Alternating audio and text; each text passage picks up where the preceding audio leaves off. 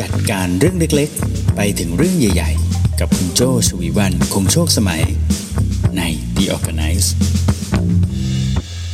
วันนี้นะคะโจ้หยิบนิทาน2เรื่องนะมาจากหนังสือเล่มเล็กๆนะคะแต่ว่าหยิบมาอ่านทีไรก็ได้อะไรสอนใจใหญ่ๆกลับไปทุกทีเลยนะคะนั่นก็คือหนังสือที่ชื่อว่าจะเล่าให้คุณฟังนะคะหนังสือเล่มนี้เป็นหนังสือจากสำนักพิมพ์ผีเสื้อสเปนนะคะแล้วก็เป็นหนังสือที่โจ้หยิบมาเล่าทีละเรื่อง2เรื่องเนี่ยบ่อยมากๆเลยนะคะถ้าชอบใจนะโจ้อยากจะแนะนำให้ไปซื้อเก็บไว้อ่านเองหรือว่าจะอ่านให้ลูกให้หลานฟังก็ได้นะมีนิทานสอนใจแล้วก็สอนชีวิตเยอะแยะมากมายเลยนะคะเขียนโดยคุณคอเคบูกายนะคะซึ่งเป็นนักจิตวิทยานะคะนักจิตบำบัดนะแล้วก็เชื่อในเรื่องของการเล่านิทานสอนใจนะคะที่จะทำให้คนที่มีปัญหาในชีวิตนะจดจำเรื่องราวจากนิทานได้ดีกว่าการบอกเล่าทฤษฎีต่างๆนั่นเองนะคะการดำเนินเรื่องของจะเล่าให้คุณฟังเนี่ยนะคะจะมีตัวละคร2ตัวเนี่ยคุยกันในนิทานทุกเรื่องเลยนะคะนั่นก็คือคุณหมอคอเคกับคนไข้ที่ชื่อว่าเดเมียนนะเดเมียนเนี่ยก็เหมือนกับจะเป็นตัวแทนของเราเนี่ยแหละค่ะที่เป็นคนคอยคิดคอยถามคำถามต่างๆความสงสัยเกี่ยวกับเชิงจิตวิทยาหรือว่าในเชิงของการใช้ชีวิตแบบนี้นั่นเองนะคะวันนี้นิทาน2เรื่องนะเป็นเรื่องที่ต่อกันนะคะเริ่มจากเรื่องแรกเลยนะเรื่องแรกก็คือเรื่องพระราชาผู้ต้องการคำสรรเสริญนะคะหรือพระราชากับคำสรรเสริญที่เจ้าตั้งชื่อห้องไว้นี่เองนะคะเดเมียนนะก็มาพบคุณหมอคอเคนเหมือนเดิมนะคะแล้วก็เดเมียนก็พูดขึ้นมาบอกว่าเนี่ยผมลองคิดดูนะจริงๆก็มีหลายอย่างในชีวิตเลยนะที่รู้สึกว่าตัวเองเนี่ยแลกมาด้วยราคาที่สูงเกินไปก็คือรู้สึกว่าซื้อมาได้มาแพงเกินเนาะแพงเกินกว่าสิ่งที่เขาคิดไว้อะไรอย่างเงี้ยนะคะนั่นก็เลยทำให้ผมรู้สึกไม่ค่อยดีเท่าไหร่นักนะผมรู้สึกเหมือนติดอยู่ในวงล้อแล้วก็หาทางออกไม่เจอนะคะเราจะรู้ได้ยังไงว่าไอ้ของที่เราซื้อเนี่ยราคาที่เขาตั้งไว้เนี่ยมันแพงเกินไปมันถูกเกินไปหรือว่ามันเหมาะแล้วอย่างถ้าวัตถุเนี่ยมันง่ายอย่างเช่นเราซื้อน้ำเปล่ามาอย่างเงี้ยน้ำเปล่าขวดนี้7 บาทขวดนี้เป็นน้ำแร่บอกว่า20 บาทถ้าเป็นของเป็นวัตถุเนี่ยมันก็ดูง่ายนะราคามันค่อนข้างตายตัวแต่ถ้าเป็นอย่างอื่นล่ะอย่างเช่นการใช้บริการการรับบริการอะไรเงี้ยมันจะเอาอะไรมาวัดนะอันนี้อยู่ดีเดเมียนก็พูดขึ้นมาอยู่ไม่รู้ว่าไปซื้อของแพงอะไรมาเนาะก็มาบ่นให้หมอคอเคฟังหมอคอเคก็บอกว่าอย่างแรกเนี่ยเดเมียนคุณต้องถามตัวเองก่อนนะว่าอะไรคือแพงไอ้การจ่ายแพงที่คุณบ่นขึ้นมาเนี่ยมันหมายความว่ายังไงอะไรคือการจ่ายแพงก็จ่ายเยอะไงครับจ่ายเยอะกว่าที่ควรจะจ่ายทีนี้หมอบอกโอเคงั้นเอางี้ผมถามคุณเครื่องบินจัมโบ้ราคา$100,000อย่างนี้ก็แพงอะสิใช่ไหมเดเมียนบอกว่าก็แล้วแต่นะคะว่าสำหรับใครสำหรับผมเนี่ย$100,000ถือว่าแพงทำไมล่ะก็ผมไม่มีเงิน$100,000ไงผมไม่รู้จะหามาจากไหนด้วยเพราะฉะนั้นเงิน$100,000เครื่องบินเครื่องเนี้ยถือว่าแพงไปหมอบอกไม่ใช่สิเดเมียนคุณเนี่ยกำลังสับสนนะระหว่างแพงของราคาแพงกับของที่ลำบากจะได้มาคุณต้องแยกให้ออกนะระหว่างของแพงกับของที่ลำบากจะได้มาเครื่องบินราคา$100,000เนี่ยถือว่าถูกนะอันที่จริงถือว่าถูก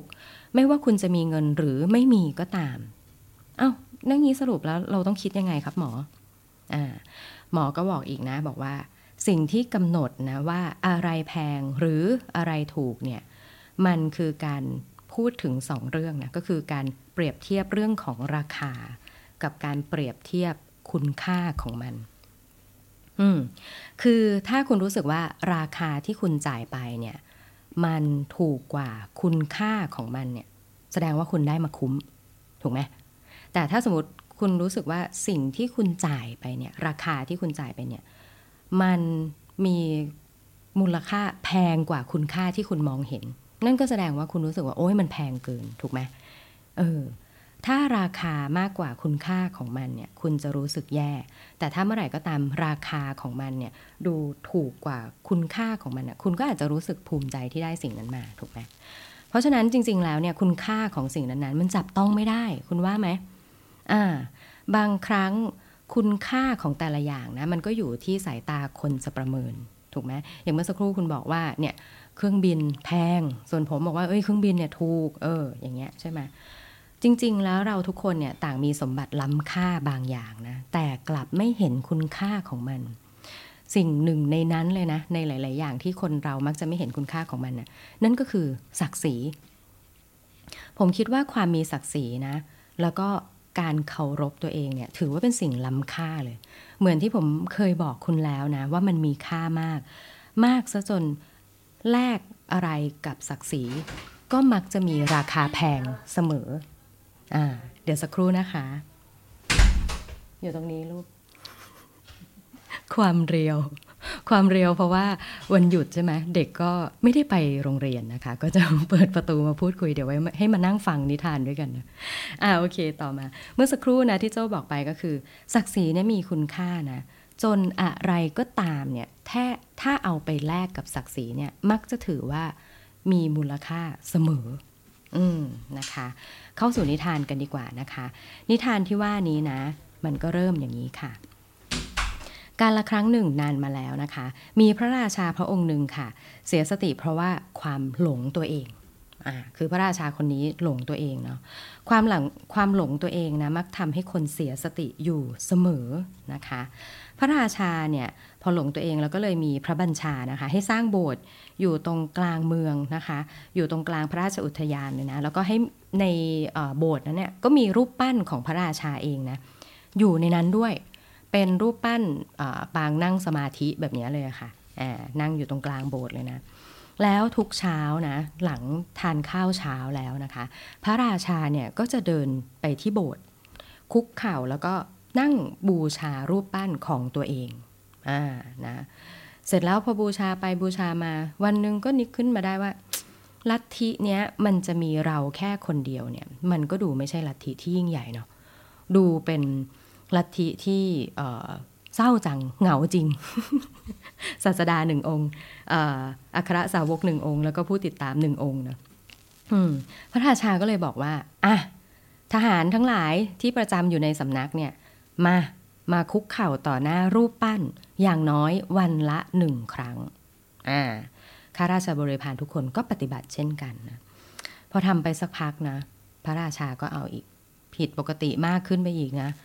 ไม่พอแล้วแค่เฉพาะเรากับทหารไม่พอนะพระราชาก็เลยบอกว่าองครักษ์พวกเจ้านะไปที่ตลาดแล้วไปเอาตัว3 คนแรกที่เจ้าเจอในตลาดเนี่ยเอามาเข้าเฝ้าเราเดี๋ยวนี้องครักษ์ก็โอเคได้เลยไปเดินตลาดนะแล้วก็ไปหาคนมา3 คนเนาะพระราชาเขาคิดนะว่าคน3 คนที่ว่าเนี่ยเขาจะเอามาเพื่อแสดงให้เห็นแรงศรัทธาในตัวเขานะเขาเนี่ยจะทำให้ทั้ง3 คนเนี่ยคุกเข่าต่อหน้ารูปปั้นของเขาให้ได้ถ้าเขาทำได้แสดงว่ามีคนเคารพเขามากขึ้นใช่ไหมองครักษ์ก็ไปตลาดนะ3 คนแรกที่ได้มานะก็คือนักปราชญ์1 คนนะคะบาทหลวง1 คนแล้วก็ขอทานอีก1 คนได้มาแล้วนะ3 คนนะทั้ง3 คนนะคะถูกพาไปที่โบสถ์เพื่อเข้าเฝ้าพระราชานะคะพระราชาก็พูดเลยนะเสียงโอ้อามากรูปปั้นนี้นะเป็นพระเป็นเจ้าแท้จริงเพียงองค์เดียวเท่านั้นเจ้าจงคุกเข่าต่อหน้ารูปปั้นเดี๋ยวนี้มิฉะนั้นนะพวกเจ้าจะต้องสังเวยชีวิตแทนเลือกเอาระหว่างคุกเข่ากับสังเวยชีวิตให้กับรูปปั้นพระเจ้าที่แท้จริงนี้นะคะนักปราชญ์เราได้มา3 คนใช่ไหมนักปราชญ์บาทหลวงแล้วก็ขอทานมาดูกันนะว่าแต่ละคนเนี่ยจะคุกเข่าไหมนักปราชญ์ก็คิดในใจนะโอ้ยพระราชาเสียสติไปละพระองค์ต้องสั่งประหารแน่ๆถ้าไม่คุกเข่าเนี่ยดูท่าทางสติไม่ดีแล้วเป็นเหตุสุดวิสัยจริงๆนะเนี่ยถึงแม้เราจะเป็นนักปราชญ์นะแต่ถ้าใครรู้เรื่องนี้ทุกคนก็คงจะไม่ตัดสินหรอกว่าข้าเนี่ยทำผิดโดยไม่เต็มใจเพราะว่าข้าเนี่ยจะต้องรักษาชีวิตของฉันของเขาเนาะแล้วก็เพื่อตอบแทนหนี้บุญคุณของแผ่นดินนักปราชญ์คิดสระตะ1 2 3 4โอเคคุกเข่าคุกเข่าแล้วนะคะนักปราชญ์ก็ยอมคุกเข่านะคะต่อมาไหนไปดูบาทหลวงนะคะบาทหลวงนะบาทหลวงก็รำพึงรำพันโอ้ยพระราชาเสียสติไปแล้วนะ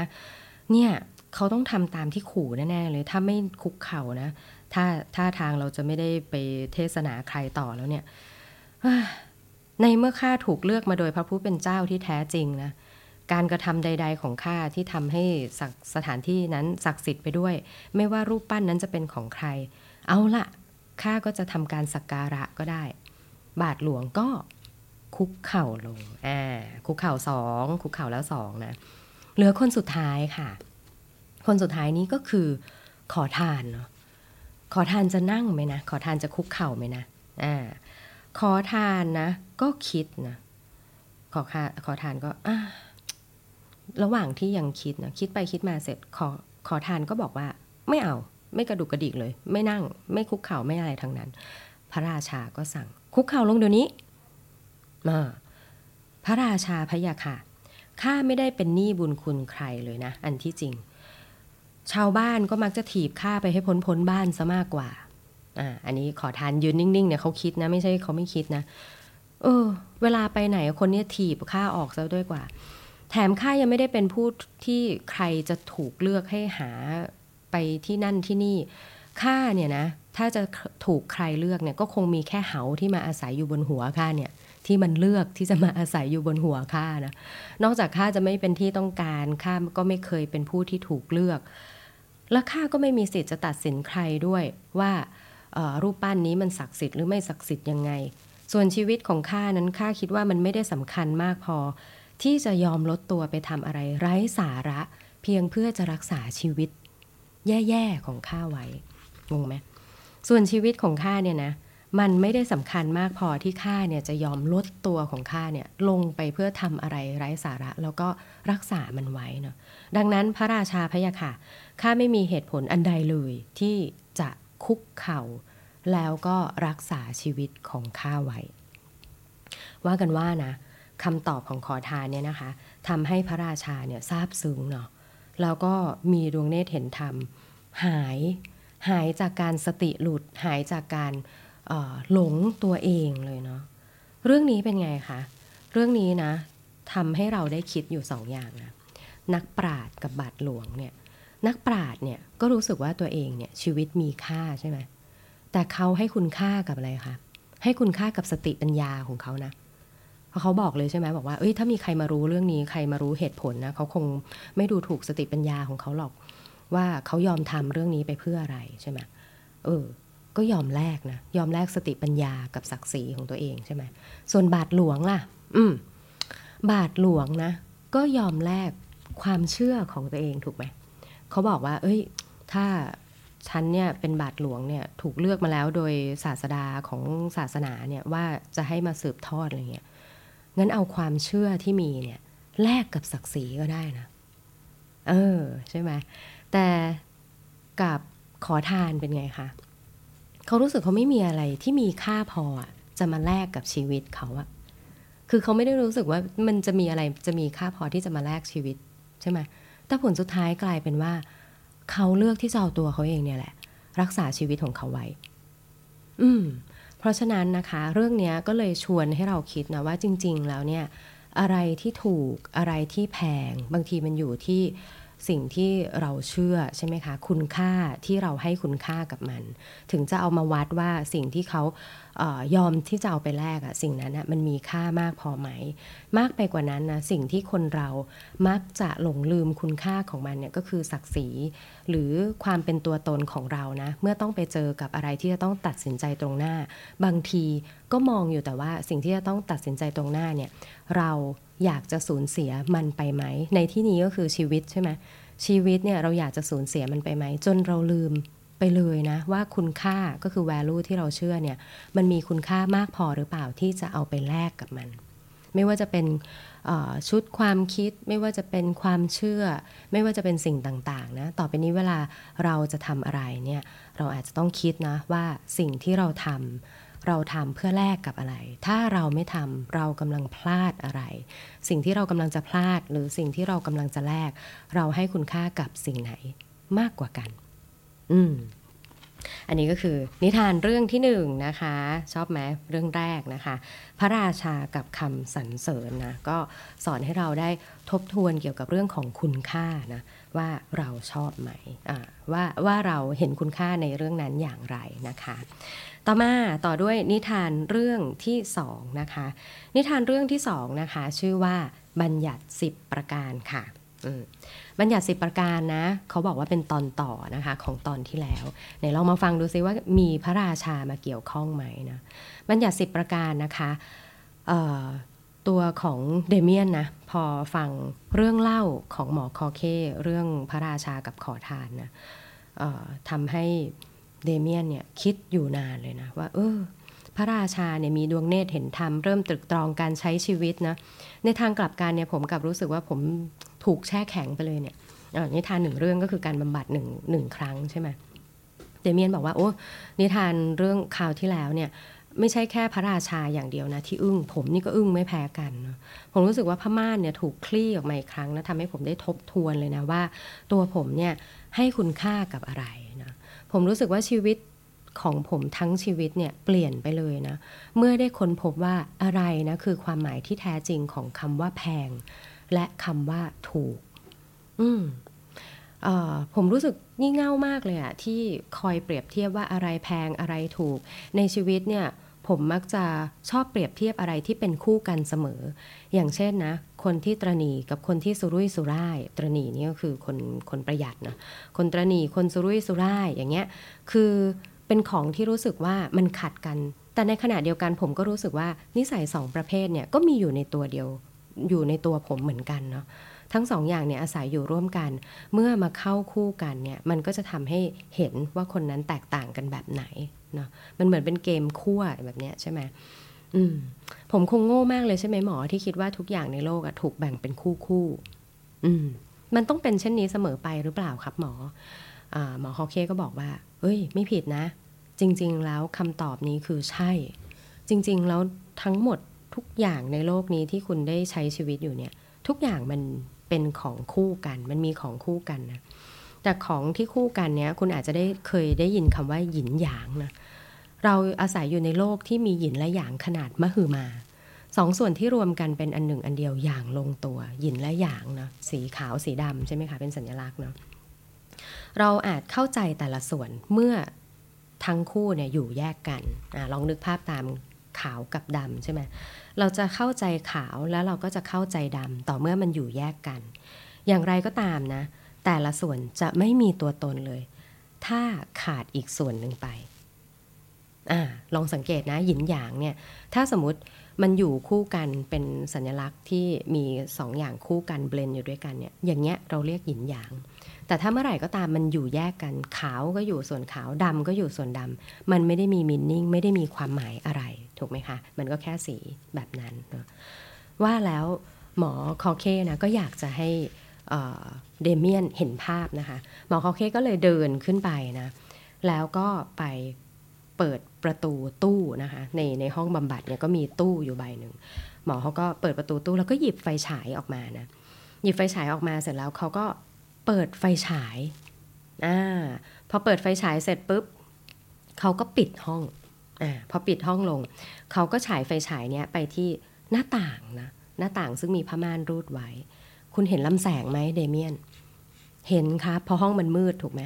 ห้องมืดแล้วหมอก็ฉายไฟฉายไปให้เป็นลำแสงไปตกกระทบถึงตรงผ้าม่านใช่ไหมคะ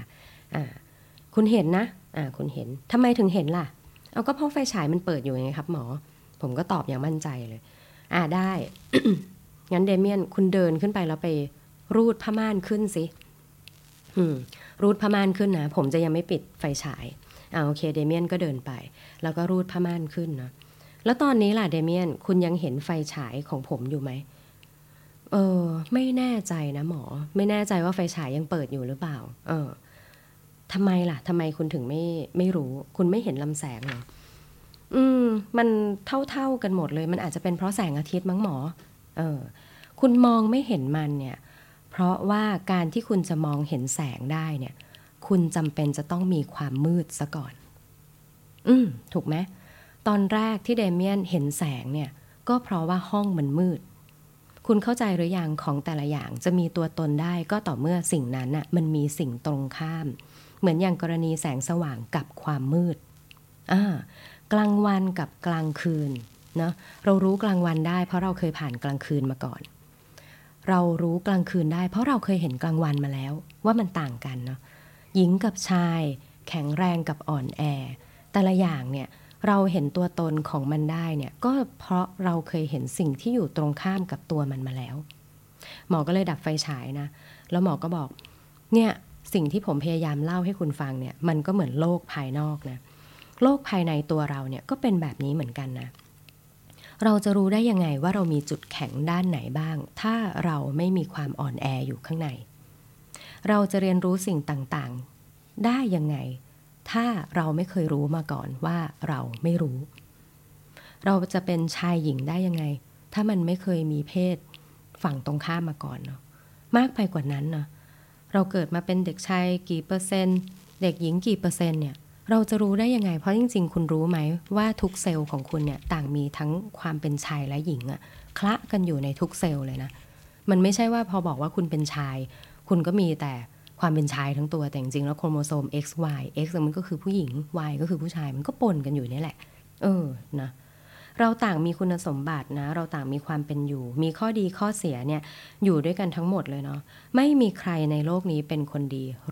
100%ในขณะเดียวกันก็ไม่ได้มีใครเป็นคนฉลาดหรือกล้าเกิดมาเสร็จปุ๊บอันนี้เธอเป็นคนกล้าแล้วเธอจะไม่มีความกลัวใดๆในโลกนี้เลยเธอเป็นคนสวยดังนั้นเธอจะไม่มีมุมไหนที่เธอขี้เหร่เลยเป็นไปไม่ได้ถูกไหมคะเราทุกคนคงเคยได้ยินนะคนที่รู้สึกว่าตัวตนเนี่ยเราคงเคยได้ยินคำเปรียบเทียบนะว่าเฮ้ยเราเจอบางคนที่ทำตัวเหมือนแบบอยู่เหนือกว่าคนอื่นแสดงตัวเองให้เหนือกว่าคนอื่นเนี่ยแท้จริงแล้วตัวเขาเองเนี่ยด้อยกว่าคนอื่นมากคุณเคยได้ยินคำนี้ไหมนั่นก็เป็นเพราะเขาเนี่ยพยายามที่จะปกป้องจุดอ่อนของเขาเลยพยายามที่จะเอาจุดที่เขาคิดว่าเป็นเรื่องแข็งแรงของเขาเนี่ยมาฉาบมันไว้ซึ่งคุณจะรู้ได้ยังไงอะว่าจุดอ่อนที่เขามีตรงนั้นความอ่อนแอที่เขามีตรงนั้นเนี่ยมันอาจจะลบมากๆเลยนะแต่เขาพยายามซ่อนไว้โดยการเอาจุดแข็งที่เขามีเนี่ยพยายามที่จะมาปกคลุมมันไว้คุณรู้ได้ยังไงว่าเขาแข็งแรงจริงข้างในนั้นอาจจะมีบางเรื่องที่กำลังอ่อนแอมากๆซ่อนอยู่ก็ได้นะหมอพยายาม ค่อยๆเปรียบเทียบนะจากการที่คอเคเขารู้สึกว่าเขาเป็นคนที่มองอะไรถูกแพงเนี่ยจากสิ่งภายนอกแต่จริงๆแล้วเนี่ยเราต่างก็มีสิ่งที่เป็นขั้วตรงข้ามเนี่ยอยู่กันตลอดถูกแพงดีไม่ดีขาวดำใช่ไม่ใช่เนี่ยเราอยู่กันตลอดคุณไม่ต้องเปรียบเทียบแบบนั้นหรอกเนี่ยหมอก็พยายามจะทำให้เราเข้าใจเนาะเพราะฉะนั้นบางทีเวลาคุณเจอคนที่ดูจะเป็นคนที่แย่มากบางทีเขาอาจจะซ่อนอะไรอยู่ข้างในที่อ่อนแอมากๆใช่ไหมในขณะเดียวกันนะเวลาที่คุณเจอคนดีคนหนึ่งเนี่ยคุณเคยคิดไหมว่าจริงๆแล้วอ่ะเขาอ่ะอาจจะต้องทำอะไรบางอย่างนะเพื่อที่จะทำให้คนชั่วที่อยู่ในตัวของเขาเนี่ยสงบลงคุณเห็นคนดีคนหนึ่งเนี่ยเขาอาจจะไม่ใช่เป็นคนดี 100% นะแต่เขาอาจจะเป็นคนดีมากๆเลยนะที่พยายามต่อสู้กับพาร์ทของการเป็นคนเลวที่อยู่ในตัวเขาอยู่นะคะดังนั้นนะเราอย่ายึดติดกับสิ่งที่เรามองเห็นนะบางทีสิ่งที่อยู่ข้างในอาจจะมีอะไรลึกลับซับซ้อนอยู่มากเลยนะมาถึงตรงนี้นะ โอเคก็เริ่มเล่าแล้วก็สอนเดเมียนไปเรื่อยๆนะคะหมอก็เลยบอกว่าเอาล่ะเพื่อไม่ให้เป็นการเสียเอกลักษณ์ในการที่เรามาเจอกันใช่ไหมการที่เรามาเจอกันมันต้องมีนิทานสักเรื่องมาถึงตรงนี้ผมอยากเล่านิทานสักเรื่องหนึ่งมาฟังนิทานที่วันนี้ผมเลือกมาเพื่อที่จะทำให้คุณเห็นภาพเกี่ยวกับเรื่องขั้วตรงข้ามให้ดูกันละกันนะวันหนึ่งนะคะมีดวงวิญญาณวันหนึ่งนะคะมีดวงวิญญาณนะมารวมตัวกันที่ประตูสวรรค์นะคะซึ่ง ดวงวิญญาณเหล่านั้นนะคะเคยสถิตอยู่ในร่างของชายและหญิงที่เสียชีวิตในวันเดียวกันมีดวงวิญญาณเยอะแยะมากมายเลยนะมารวมตัวกันที่ประตูสวรรค์นะคะนักบุญปีเตอร์นะที่คอยเฝ้าทางประตูสวรรค์นะคะก็คอยจัดระเบียบนะเหล่าดวงวิญญาณที่มาออกันอยู่ตรงนี้นะว่าจะทำยังไงกับดวงวิญญาณเหล่านี้ดีนะคะนักบุญปีเตอร์ก็บอกว่าเอาล่ะตามคำบัญชาของเจ้านายนะเราจะมาแบ่งพวกดวงวิญญาณของพวกเจ้าเนี่ยออกเป็น3กลุ่มดวงวิญญาณทั้งหลายฟังนะว่าจะออกเป็น3กลุ่มเนี่ยเราจะแบ่งกันอย่างไรนะกลุ่มแรกนะก็คือพวกที่เคยทำผิดบัญญัติ10ประการทุกข้อบัญญัติ10ประการนี่ก็คือเป็นเหมือนเป็นคำสอนและข้อปฏิบัติของคัมภีร์ไบเบิลใช่ไหมคะกลุ่มแรกนะใครที่รู้ตัวว่าเคยทำผิดบัญญัติ10ประการทุกข้อจงไปอยู่ตรงนี้อันนี้กลุ่มที่1นะเคยทำผิดครบทุกข้อเลยไม่พลาด ต่อมากลุ่มที่2ก็คือพวกที่เคยทำผิดบัญญัติ10ประการอย่างน้อยข้อหนึ่งเกือบละเกือบจะเป็นคนดีละแต่เคยทำผิดบัญญัติ10ประการอย่างน้อยข้อหนึ่งนะคะต่อมากลุ่มสุดท้ายค่ะกลุ่มสุดท้ายเราเชื่อว่ากลุ่มนี้น่าจะมีเยอะนะนั่นก็คือพวกที่ไม่เคยทำผิดบัญญัติ10ประการเลยสักครั้งแบ่งมาเลยนะนักบุญปีเตอร์บอกเลยใครทำผิดครบ10ข้อเลยอยู่ข้างซ้ายใครที่เคยทำผิดบัญญัติมาแล้วข้อเดียวอยู่ข้างขวานะแล้วก็กลุ่มสุดท้ายกลุ่มตรงกลางนะไม่เคยทำผิดกฎบัญญัติเลยอยู่ตรงกลางปรากฏว่าดวงวิญญาณเกือบครึ่งนะคะไปอยู่ฝั่งที่บอกว่าเคยทำผิดนะทั้งหมดเลยคือรวมดูแล้วเนี่ยทั้งคนที่เคยทำผิดทั้งหมดแล้วก็คนเคยทำผิด1ครั้งเนี่ยเยอะมากเลยนะแต่คนที่ไม่เคยทำผิดเลยที่ตอนแรกนักบุญปีเตอร์บอกว่าน่าจะเยอะสุดเนี่ยกลับเหลือแค่คนเดียวนะซึ่งดวงวิญญาณคนนี้นะก็ไม่ใช่ว่าจะตัดสินใจด้วยนะว่าจะไปทางซ้ายหรือทางขวาดวงวิญญาณนี้นะเป็นดวงวิญญาณเดียวที่ยังดูลังเลอยู่ เพียง1ดวงนะนักบุญปีเตอร์ก็บอกว่าเจ้าใช่ไหมเจ้าคือคนทำดีเหลือเพียง1ดวงตลอดทั้งชีวิตเจ้าคงเคยทำดีมาตลอดชีวิตเลยถูกต้องไหมนักบุญปีเตอร์ประหลาดใจมากนะแล้วนักบุญปีเตอร์ก็รีบไปรายงานพระเป็นเจ้าทันทีเลยนะบอกว่าเนี่ยไปแบ่งกลุ่มวิญญาณมาแล้วปรากฏว่ามีคนที่ไม่เคยทำผิดบัญญัติ10ประการเลยอยู่คนเดียวเนี่ยเขาก็ไปเล่าให้ฟังนะในเมื่อเรื่องกลายเป็นเช่นนี้นะคะพระเจ้าเนี่ยก็คิดนะถ้าเรื่องมันกลายเป็นเช่นนี้นะถ้าเรายืนยันจะทำตามแผนเดิมเนี่ยชายผู้ทำดีมาทั้งชีวิตคนนี้ได้รับความสุขชั่วนิรันดร์เป็นรางวัลก็จริงแต่เขาจะเหงามากเลยนะเพราะเราเคยได้ยินใช่ไหมเราอย่าทำความดีมากเลยเดี๋ยวพอขึ้นสวรรค์ไปแล้วเหงา อาจจะเหมือนอย่างนี้ใช่ไหมทำความผิดบ้างนะลงนรกไปเจอเพื่อนเยอะอะไรอย่างนี้ใช่ไหมปรากฏว่าเรื่องนี้นิทานเรื่องนี้บอกงั้นจริงเดี๋ยวคนนี้มันจะเหงานะเป็นคนดีคนเดียวเป็นคนดีที่ไม่มีใครอยู่บนสวรรค์คนเดียวงั้นพระเป็นเจ้าก็เลยบอกว่าข้ามีโอกาสให้พวกเจ้าได้สำนึกผิดถ้าพวกเจ้าทั้งหมดที่ฟังอยู่ตอนนี้ที่แบ่งเป็นกองของคนที่ทำผิดหมดเลยกับคนที่เคยทำผิดครั้งเดียวเนี่ยถ้าพวกเจ้าคนไหนสำนึกผิดนะบัดนี้ข้าจะให้อภัยความผิดที่ผ่านมาทั้งหมดของเจ้าจะถูกลบไปทั้งหมดผู้ที่สำนึกผิดจงมารวมกับวิญญาณบริสุทธิ์เพียงหนึ่งเดียวตรงกลางนี้เถิดดวงวิญญาณทั้งซ้ายทั้งขวานะคะก็ทยอยกันมาตรงกลางเพราะอะไรคะสำนึกผิดเนาะสำนึกผิดหน้าตาผ่องใสเลยนะคะแล้วก็มาอยู่กันตรงกลางนะคะแต่ดวงวิญญาณสุขสว่างดวงเดียวดวงนั้นนะคะที่บอกว่าไม่เคยทำผิดบัญญัติ10ประการเลยกลับเปล่งเสียงออกมาดังเลยนะแล้วก็บอกว่าหยุดเดี๋ยวนี้ความยุติธรรมอยู่ที่ไหนกันเนี่ยเหตุใดพระเจ้าจึงทรยศข้าเช่นนี้เสียงคนนี้แบบดังขึ้นมาเลยนะแล้วก็ตะโกนขึ้นมาเลยนะคนที่ไม่เคยทำบาปเนี่ยตะโกนลั่นเลยทำอย่างนี้ไม่ได้นะถ้าท่านบอกข้าก่อนหน้านี้สักนิดนะว่าจะมีการให้อภัยในตอนสุดท้ายแบบเนี้ยข้าคงใช้ชีวิตอย่างมีความสุขไปนานแล้วอ้าว คือ กลายเป็นว่าดวงวิญญาณที่สุขสว่างนั้นนะดวงวิญญาณที่เรารู้สึกว่าเขาเป็นคนดีอ่ะจริงๆแล้วเขาก็ต่อสู้กับตัวเองอยู่เหมือนกันนะต่อสู้กับกิเลสต่อสู้กับความรู้สึกว่าเขาอยากทำอยากมีตรงนั้นตรงนี้เขาอาจจะมีความสุขกว่านี้แต่เขารู้สึกว่าเขาจะต้องเป็นคนดีที่จะต้องรักษาบัญญัติ10ประการไว้เนาะก็เป็นอย่างที่หมอคอเคสอนเดเมียนเนาะคุณรู้ได้ยังไงอะว่าคุณเจอคนดีคนนึงอะเขาเป็นคนดี 100%เขาอาจจะเป็นคนเลวนะที่ต่อสู้กับด้านเลวของตัวเองอะแล้วก็เอาด้านดีที่เขาคิดว่าเป็นสิ่งที่เป็นจุดแข็งของเขาอะขึ้นมาฉาบไว้ข้างบนก็ได้ก็อาจจะไม่ใช่คนดี 100% ก็ได้นะแต่มันก็อยู่ที่เราอีกเหมือนกันนะว่าเราเลือกที่จะให้คุณค่ากับเรื่องอะไรใช่ไหมถ้าเราบอกว่าเราเลือกที่จะให้คุณค่ากับความดีที่มันอยู่ข้างนอกตรงนั้นก็อาจจะจบก็ได้